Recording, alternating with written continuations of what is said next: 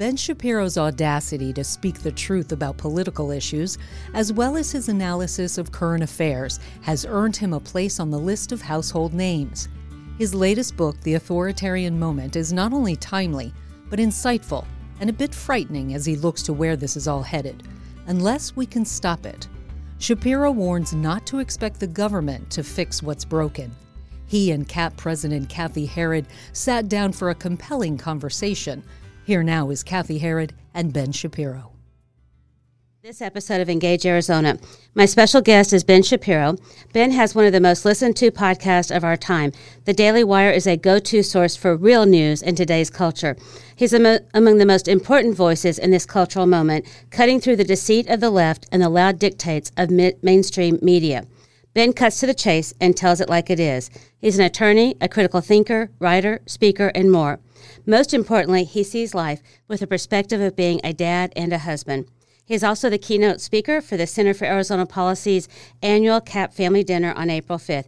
Ben, thanks so much for joining us on Engage Arizona. Oh, thanks for having me. I appreciate it.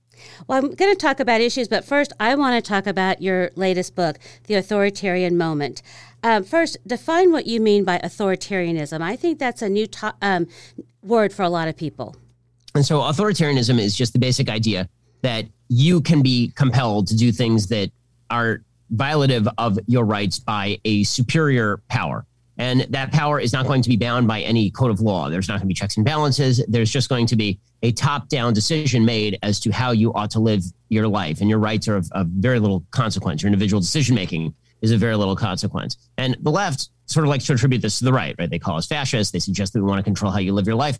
But the reality is that the sort of authoritarianism that we've been seeing of recent vintage has been coming mainly from institutions, social institutions, and governmental institutions that are controlled by the left. Most of the areas in which we feel that we are being compelled in life today are areas that are driven by a left wing that now controls the major corporations, that now controls Hollywood, that now controls the educational system, that controls large swaths of the government, in which you can basically be told what to do, and the checks and balances feel like they are completely gone. The left likes to say that Donald Trump was an authoritarian because they like to call everybody on the right an authoritarian, and they like to point to January 6th as a sort of authoritarian moment. And what I say is that the authoritarian moment is a little broader than that. It's the belief that you can be compelled to do whatever the left wishes you to do, and they will use every tool at their disposal throughout the culture in order to achieve that goal.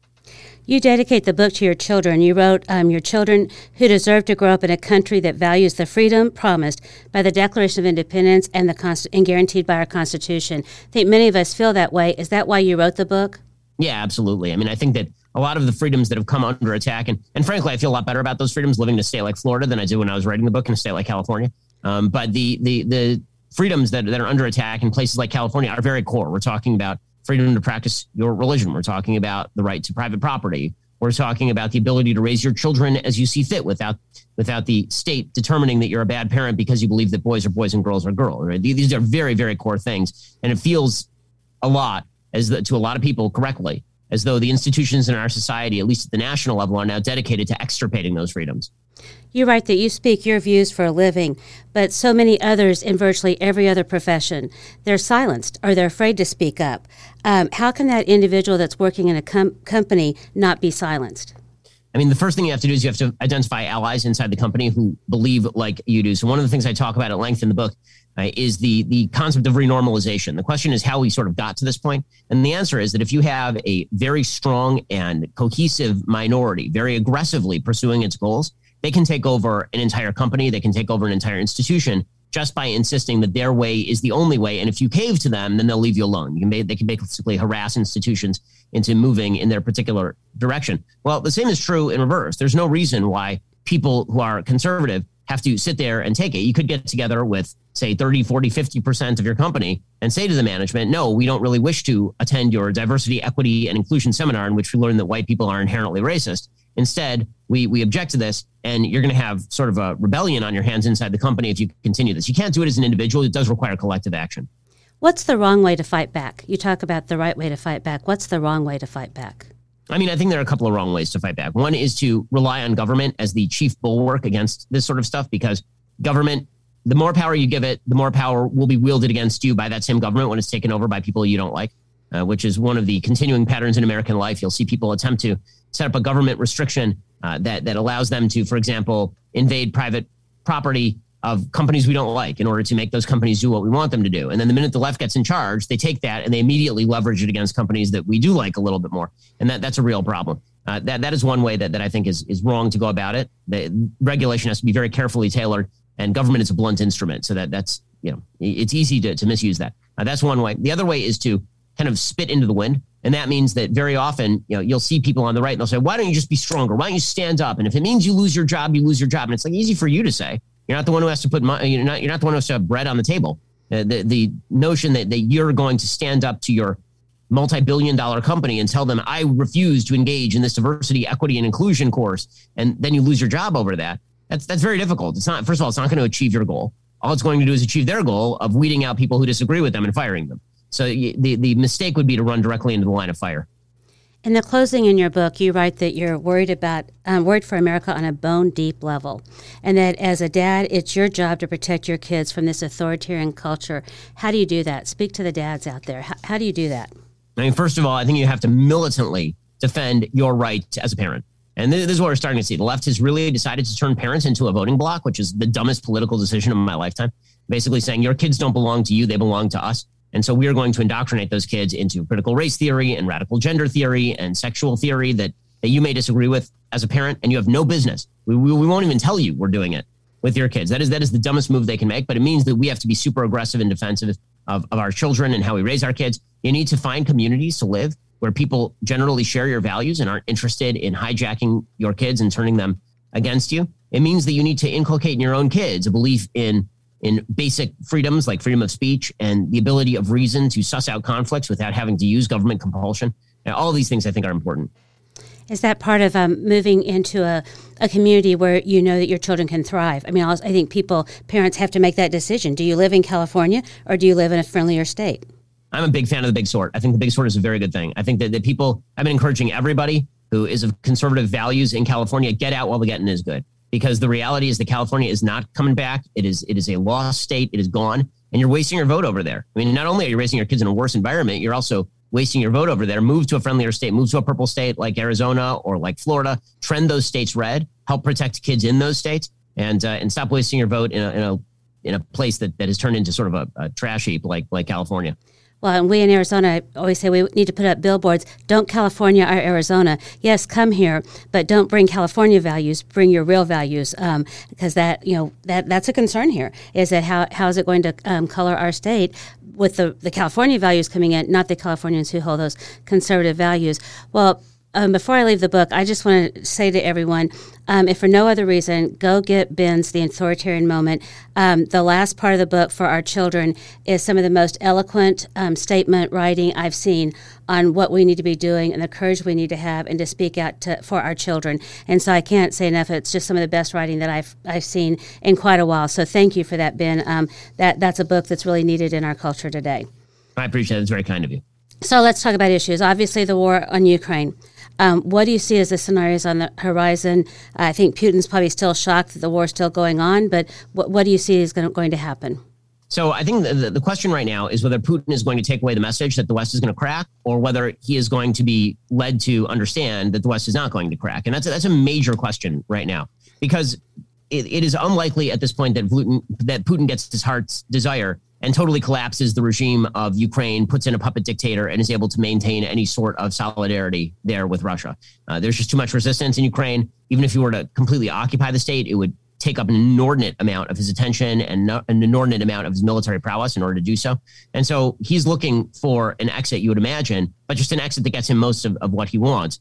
Meanwhile, if you're the West, you don't want to give Putin any of those things. You want to deny him access to the regions that he has grabbed control over. You want Ukraine to maintain its independent status away from Russia. You don't want to see them enshrine in their constitution things like we'll never join the EU or we'll never join NATO. The real problem is for Ukraine. So right now, if you're Ukraine, you're looking at the West and you're saying, guys, we want to be on your side, but you're not shipping us jets. So what's the story here? Like you're giving us enough weaponry that we can basically stave off the Russians for a certain period of time. But everybody sort of acknowledges that the longer the war goes on, the worse it is for the Ukrainians.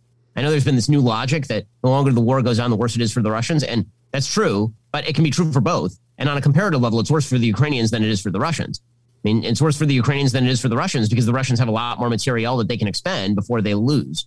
And so the basic calculus here from Putin has to be, we have to make it clear to him, you're not going to win this war outright. And so you need to come to the negotiating table to reach some sort of solution. One of the things I fear is some cracks in the NATO alliance with regard to, for example, Russian oil and natural gas. I don't think it's an indefinite plan for Germany to be cut free of Russian natural gas and oil. I'm also deeply fearful that the Biden administration seems unwilling to go. I'm not talking about establishing a no-fly zone. I oppose a no-fly zone, but I don't think Russia should be allowed to establish its own no-fly zone with regard to Ukraine. And the notion that we're not going to transfer aircraft over to Ukraine so they can help to continue to battle for the skies. Once Russia achieves total air superiority, if they're able to achieve that, the war effectively is over. The great surprise of the war is that they didn't do that in the first 48 hours. And so the fact that that continues is the reason that Kyiv is still in Ukrainian hands at this point. Have you been surprised, or some of the voices on the right that seem to almost side with Putin, or that this moral authoritarian, regime of Putin? That I keep trying to kind of dig into that a little bit because it seems so bizarre to me that anyone on the right would be at all sympathetic to Putin. I mean, is that? Yeah. I mean, how do you see that? I'm surprised by it. Yeah. I'm surprised by it. The only reason I think that might be happening is because there's such a level of distrust in our institutions and the authorities, and that distrust has been widely earned. And I think people just distrust anything that's being said by the White House at this point. So they say, okay, precisely the opposite. If the White House says Putin's going to attack, it's probably because they're not going to attack. And then Putin attacks. And it's like, well, the White House is now saying that Putin is committing human rights violations. Well, if the White House says it, it must not be true. Now, I think that we have to be very careful on the right of being reactionary when it comes to, what to believe and what not to believe. Yes, sometimes the White House is fibbing. Sometimes they're not telling the truth. And sometimes they are telling the truth. And it's up to us to determine when the White House is telling the truth and when they're not. I think one thing that we can safely say is that Russia very rarely tells the truth, and they have very little incentive to do so. So as much as I dislike Joe Biden and as much as I dislike the current White House and the occupant of it, if I'm asked to choose between do I trust Vladimir Putin or do I trust Joe Biden, that's not much of a choice. I mean, Vladimir Putin literally murders people on foreign soil on a regular basis and throws people out of windows in his own country. Like that's not, that doesn't seem like somebody who I'm going to trust when it comes to his statements on foreign policy. I mean, the speech that he gave about why he was invading Ukraine was a wild piece of propaganda. I mean, suggesting that Ukraine was not a sovereign nation. So, I mean, they're still saying that this is not an invasion.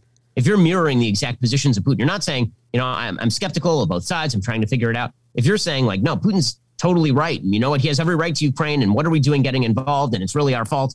Then I recommend that you take a harder look at how you're reacting to the news. Exactly. Let's talk about the Trump factor in the midterms. Is Trump looming over this election cycle as much as some think? Is he going to swing elections, or what the dynamics? Biden, or is it a red wave year or not? But is Trump going to mess it up? Is basically what I'm asking. I don't think Trump is going to mess it up. I don't think he has the ability to mess this one up, nor the incentive to mess this one up. The only weight that Trump has really right now is in primaries. And he doesn't have the power to endorse. He has the power to destroy. So I think that if he openly attacks a candidate in a primary, then that hurts the candidate. But we'll have to see what happens with, for example, Brian Kemp in Georgia, right? Brian Kemp in Georgia is running a very hotly fraught contested primary with David Perdue, who just lost the Senate seat over in Georgia, in large part because President Trump told people not to vote in Georgia because it's a waste of time. And so Perdue is now running with Trump's endorsement against Brian Kemp because Trump is mad at Brian Kemp. Right now in the polls, Kemp is up. And so if Kemp is able to win that primary and then go on and beat Stacey Abrams, as he should, then I think that would be a real blow to the idea that Trump has sort of king-making power, or at least total destructive power in primaries. And that would have some ramifications for 2024, because right now I think the going theory is that Trump is so powerful inside the Republican Party that if he declares nobody will run against him in a primary, specifically because he will wreck them. Not because nobody could beat him, but because he'll be so damaging to somebody in a primary in 2024 that even if they emerge, he'll have undermined trust that they have with the Republican Party more generally. Now, I think that there's still a lot of truth to that. I think that Trump wields enough power in a presidential primary where he himself is running, that could be a different mathematic than him just sort of endorsing from the outside. But I don't think, I'm less worried, let's put it this way, I'm much less worried about 2022 in terms of Republican prospects than 2024 in terms of sort of Trump intervention. How do we pick? What do we do? 2022, I think, will be a red wave just because it's going to be a referendum on Democrats. And the way elections work is whoever an election is a referendum on loses. In 2016, it was a referendum on Hillary Clinton. The media thought it'd be a referendum on Trump. It was not. In 2018, it was a referendum on the Republicans. The Republicans lost. In 2020, it was a referendum on Trump. Trump lost. In 2022, it's going to be a referendum on the Democrats, and the Democrats are going to get shellacked. And do you think the American people, I think they're discerning enough that in Arizona, a gallon of gas is daily is getting closer and closer to $5 a gallon, that the Democrats attempt to blame that on Putin. I don't see that playing out. What are you seeing from your perspective? No, that's right. I think that bottom line is no matter who is in the White House, you get the blame for what's going on. And you can try to blame somebody else for that.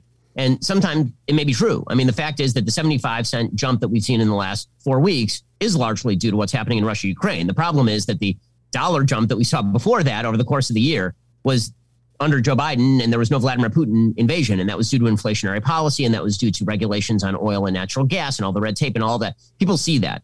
And they can see that this administration is bifurcating its message. On the one hand, they're saying things like, well, oil and natural gas, we need the production, and it's not our fault, it's Putin's fault. And on the other hand, they're like, we need you to stop using oil and natural gas. We need to shift over to green energy. We can all see that happening. We're not morons. And so I think most Americans see that. I think they also see the continuing crisis at the southern border, which continues to be ignored by the mainstream media, except sporadically. And that has not abated in any serious way. I think people in Arizona can see that as well. It's going to be a very, very bad year for Democrats come 2022, I think. Let's hope so. What about the forecast for 24 as far as the leading contenders? So, I mean, listen, if Trump runs again in 2024 and he's the nominee, I'll vote for him against Joe Biden. I would much prefer he not be the nominee. I think that some fresh blood would be good.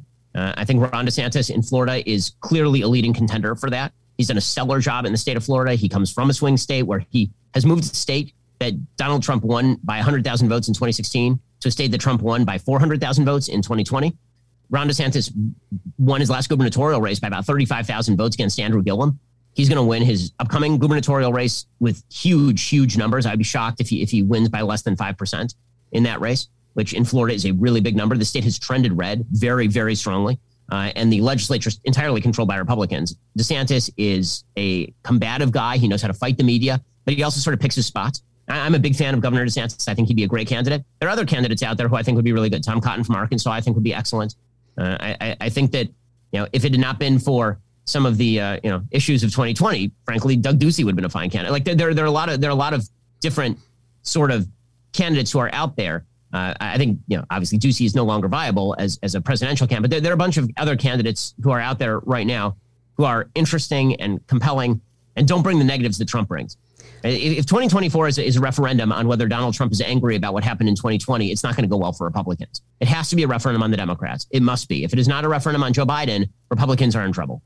Well, and on the Ron DeSantis front this week, he basically told the Disney Corporation to go pound sand. That's right. Yeah, he certainly stood up to Disney over the such a simple law that says you can't tell kindergartners through third graders in the schools about sexuality issues. I mean, common sense. And the woke corporations wanted him to veto it. Well, let's turn to abortion and the life issue. We know that the U.S. Supreme Court by the end of June is going to decide on the Dobbs case, the Mississippi 15-week limit on abortion. We're on the verge of passing a 15-week limit in Arizona in case Roe doesn't get overturned. We're one of those states, if Roe gets overturned, our pre-Roe law, we contend, will go back into effect. But we know we shouldn't predict, especially as lawyers, we should not predict what the Supreme Court's going to do. But what any prediction or on what you think the court will do? I mean, I think they will literally and figuratively split the baby. I think that basically there's three possible outcomes. One is they just uphold Roe in its entirety and they reject the Mississippi law. The second is they uphold the Mississippi law and they just reject Roe and they say, okay, this is now back at the state level and the viability standard is gone. That's the current going standard is the viability standard under Roe, the undue burden standard under Planned Parenthood versus Casey. So they could theoretically just get rid of that whole framework. They could say that none of this makes any sense, which it doesn't, and it's completely created from whole cloth. They could get rid of it. I think that Justice Roberts is unlikely to facilitate that sort of outcome because I don't think he has the stones to do it, frankly. And I don't know that you have 5 votes from the other 5 members of the court, including Barrett and Kavanaugh particularly, to actually overturn Roe. So my guess is what you're going to end up with something that looks very much like Roe, where you have 4 votes for one thing and 3 votes for another thing and 5 votes for the basic contention that the Mississippi law is legitimate. But we're going to draw some other sort of standard and we'll leave it up to the states as far as it's not birth. It's not birth and it's not conception. It's somewhere in between. And we're going to let you have some wiggle room, but it can't be before the, say, first 10 weeks. They'll just make something up. And because that's what they do. So that'd be my assumption is that they come up with some sort. The thing that was amazing about the actual oral arguments in that case is that the court kept looking for a way out, and none of the lawyers were giving them a way out. So on the one hand, you had the folks on the left against the Mississippi law saying you have to choose in binary fashion, pro-Roe or anti-Roe. And then you had people on the right saying the exact same thing. You have to choose pro-Roe or anti-Roe. Nobody was saying that there's any sort of meeting of the minds in the middle here. And so it'll be interesting to see what sort of nonsensical standard the Supreme Court crafts in order to avoid the political blowback, because that really has been, I think, Justice Roberts' chief characteristic on the court is trying to avoid political blowback. Ironically, he's created significantly more political blowback by attempting to avoid it than he would have if he just stuck to the law.